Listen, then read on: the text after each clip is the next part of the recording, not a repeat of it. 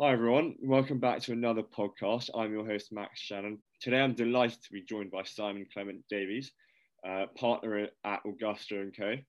Simon joined Augusta and Co in 2009 and focuses on new business generation, client development and marketing for the firm, as well as leading Augusta's activities in supply chain M&A. Simon deploys over 20 years professional experience as an investment banker in private and public M&A, equity capital raising and structured finance. He began his career at Hill Samuel, where he became a director at Hill Samuel Securities, specializing in cross-border M&A, and subsequently ran the media desk at Bankers Trust, where his clients included a number of Europe's leading media businesses. And finally, Simon holds a BA in modern history from Oxford University. Firstly, Simon, thank you for joining me today. Yeah, that's a pleasure. Pleasure to do so. Can you explain what Augusta and Co is, and can you give some Yeah, background about some of the largest transactions since inception, perhaps? no, sure. So Augusta is what we call a boutique advisory firm. And the way that works is that it was funded by a group of former what we call bulge bracket investment bankers. Terrible term, which means worked at some of the larger investment banks like Goldman Sachs. I was at Bankers Trust, JP Morgan, and so on. And all of the guys I mean, there were actually initially three who set it up, and they were joined by others over the years, including me in 2009. But Augusta was set up in 2002, and really just referred to in a wave of new so-called boutique advisory firms. In other words, where you're providing financial advisor advice to clients, and you don't need a balance sheet. So if you don't need a balance sheet, why do you need a big investment bank behind you? So the firm has thrived very well, and actually, interestingly, was one of the very first into the renewable energy sector. Back in the first deal that we did in the sector was in 2004, and this was long before sustainability became a kind of central driving issue, both at a global level, and of course an industrial level. So it was well before that.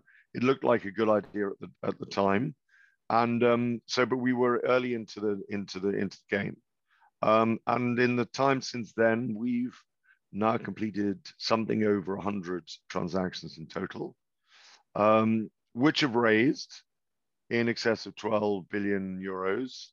So a typical transaction we handle is around about 100 million euros in overall value, or in terms of generating capacity, it represents over 20 gigawatts in total. So, as I'm sure you know, the UK's total generating capacity is in the order of 70 gigawatts.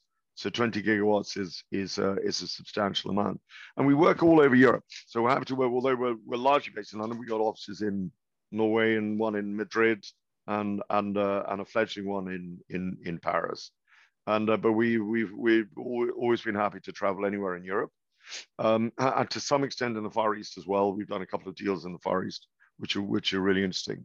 But anyways, to come back to the second part of your question, Max, to give you an example of some of the bigger deals that we've done. I'll give you one from 2 years ago, which was a company called Nelia Energia. And this was the largest, what we call IPP, which is an independent power producer, largest IPP in the Baltic states, which of course, as I'm sure you know, are Estonia, Lithuania, and Latvia. The transaction size was just a tick under 500 million euros in total. It was a fascinating deal for a few reasons. One was because it represented an illustration of how renewable energy was moving center stage in the infrastructure world. Secondly, because the individual Baltic countries are relatively small, so on their own they are less, or they were less interesting to big investors. You took them as a whole, and Nelia Energia operated around the Baltic states. That became a deal that was well worth doing. In other words, all of them had looked at the Nordic regions, but hadn't really extended to the Baltics. With a deal of that scale, they were very willing to leap over the fence, so to speak, and get involved in a transaction of that kind. So a very, very interesting transaction. We'd be happy to talk to you about some of the details. So obviously, I can't talk to you about all of them, but a very important transaction. Another one was a deal that we did last year, um, which is actually in Sweden. Again, we're still in the Nordics, but that's actually because I'm largely been responsible for overseeing our Nordic activities. So I can talk about it in some detail. It was announced in January this year. It was again the sale of an IPP, an independent power, which is the biggest in Sweden, called Ravelsederkraft. And we were actually in the we were mandated to sell a majority stake in the business. What was particularly interesting about it was that, of course, it came right in the middle of the lockdown. So we were due to launch the transaction in May last year, and the immediate question was, is this actually a good time to launch a new deal? Because it was too early at the time in May last year to know whether or not we were facing a sort of similar crisis to the financial crisis of 2007-8, when a lot of activity just completely ground to a halt. So we were concerned, of course, that this might happen again. We knew by May last year that everyone was working ferociously hard. We were all working from home. We were all in lockdown, and everyone was working unbelievably long hours. What we weren't sure enough about, though, was whether that activity would translate into a closed transaction. In other words, were people treading water, or were we going to be able to reach dry land?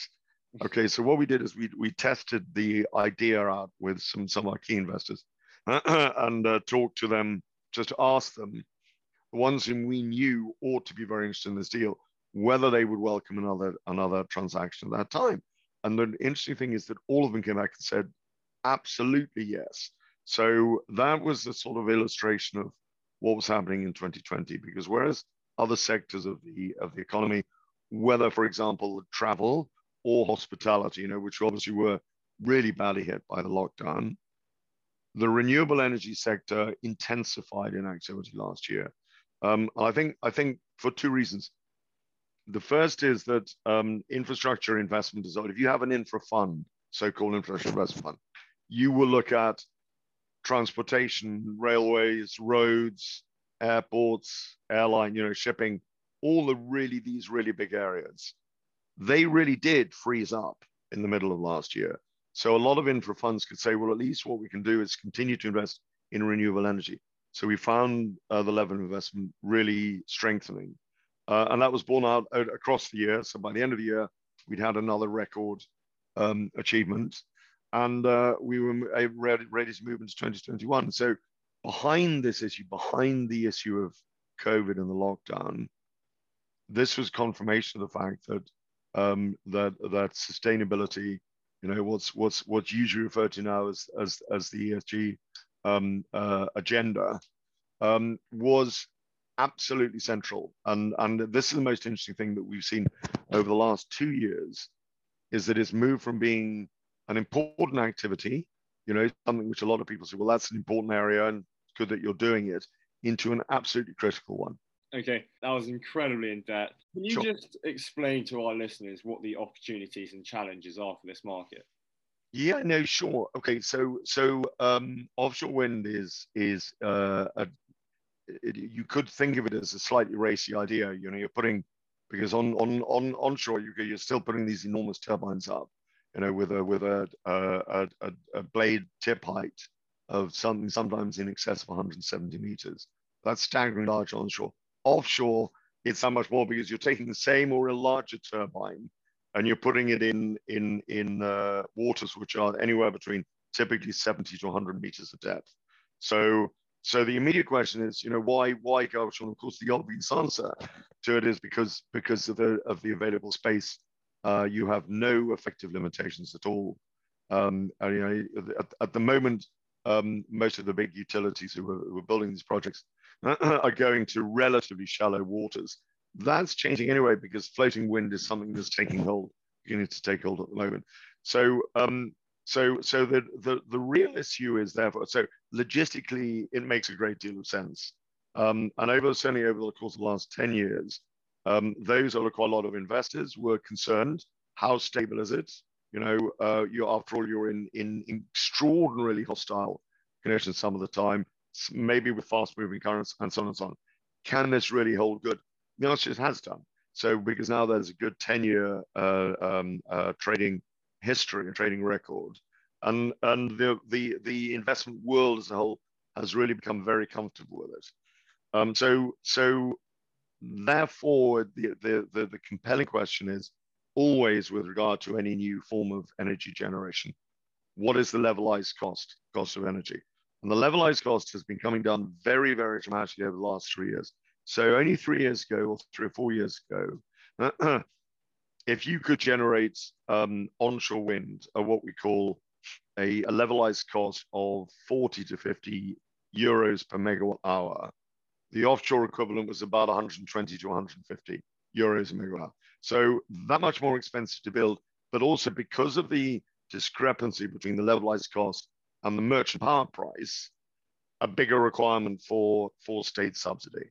So 5, 6 years ago, the question always was when investors went into a new area of renewable energy, what is the subsidy mechanism? Today, the attitude is we just kick away the subsidy as far as possible. And that's true of offshore wind as well as onshore wind. So the cost has come down very, very dramatically, driven primarily by leaps up in the scale and the size of the turbines. So 5 years ago, the biggest turbines were 3 to 5 megawatts. Now the biggest that are in the waters are about 12 megawatts. So the increase in scale allows the cost to reduce proportionately. So the offshore wind levelized cost today is you could certainly peg it between 50 to 70 euros a megawatt hour, and it's frequently below that. Okay. What about the future trends of offshore wind as a sector? Yeah, I mean, okay. Let's take, for example, the UK, because it's an interesting test case with regard when there's always been a level of commitment to the energy transition, to a reduction in global warming, and that was as originally promulgated by the EU, bless them, but that's been maintained now because, of course, your generation, Max, is really influencing both investors and political framework a great deal because of the urgency that you place on this issue. In the UK, therefore, if we were looking at wind as a solution to energy, onshore wind has obvious, really, really big limitations because you could plaster the countryside with onshore wind in a way that ruined the countryside, but you still wouldn't generate enough power to make the whole exercise really worthwhile. It's very important there's some onshore wind in the UK, and that's great. But the real opportunity is offshore wind because we have the best offshore wind conditions on the planet. So offshore wind in the UK has always looked like a very good idea. As you know, we have just about the largest amount of offshore wind now globally. I think China is always going to be slightly ahead, but the UK is otherwise. This can increase very, very dramatically. This ought to be able to at least treble before 2030. So a remarkable level of growth. The question was, what does it cost? That issue has largely been addressed. So therefore, you can anticipate a very rapid expansion in offshore wind. So beyond that, when you hit much deeper water depths, much greater water depths, floating wind becomes it's really the next big opportunity. Okay, can you, Simon, can you tell our listeners how the equity investor landscape is changing for offshore wind as an asset class? Yeah, no, sure. So it was a game for utilities through the first decades. And that's been now fundamentally modified because, first of all the infra funds are looking at offshore wind where they can. Secondly, probably more importantly, the big institutional investors are also now getting into the sector. Why? Because it represents scale. So if you're an institutional investor with, for example, 50 or 100 billion under management, there's no point in doing a transaction where you place 50 million into an onshore wind farm. If you can say we can place 500 million into an offshore wind project, that really makes the natural logic. So that scenario and that combination of utility driving the project and building the project, and then bringing in institutional investors alongside them, okay, in order to release capital for reinvestment elsewhere. That was, for example, a model which was pioneered by Ørsted in Denmark, which, as you know, is the public listed energy utility in Denmark and has been the key pioneer in the offshore wind industry. One of the last questions I want to quickly ask you is, how do you maximize the value of offshore wind projects for exit?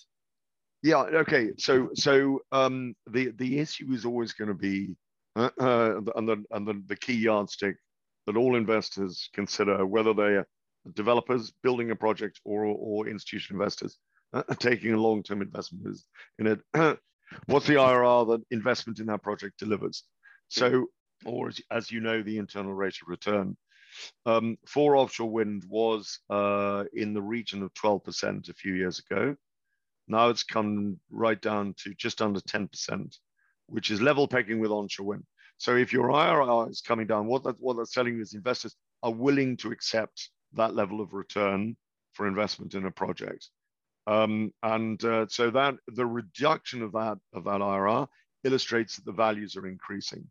So to maximize value, what you really want is you want a project which is, if it's offshore wind particularly, utility backed because they're managing it very well, already built, and then finally with either a subsidy mechanism in place or a PPA. I think you had a question about PPAs anyway. The key drivers have actually been the Nordic region.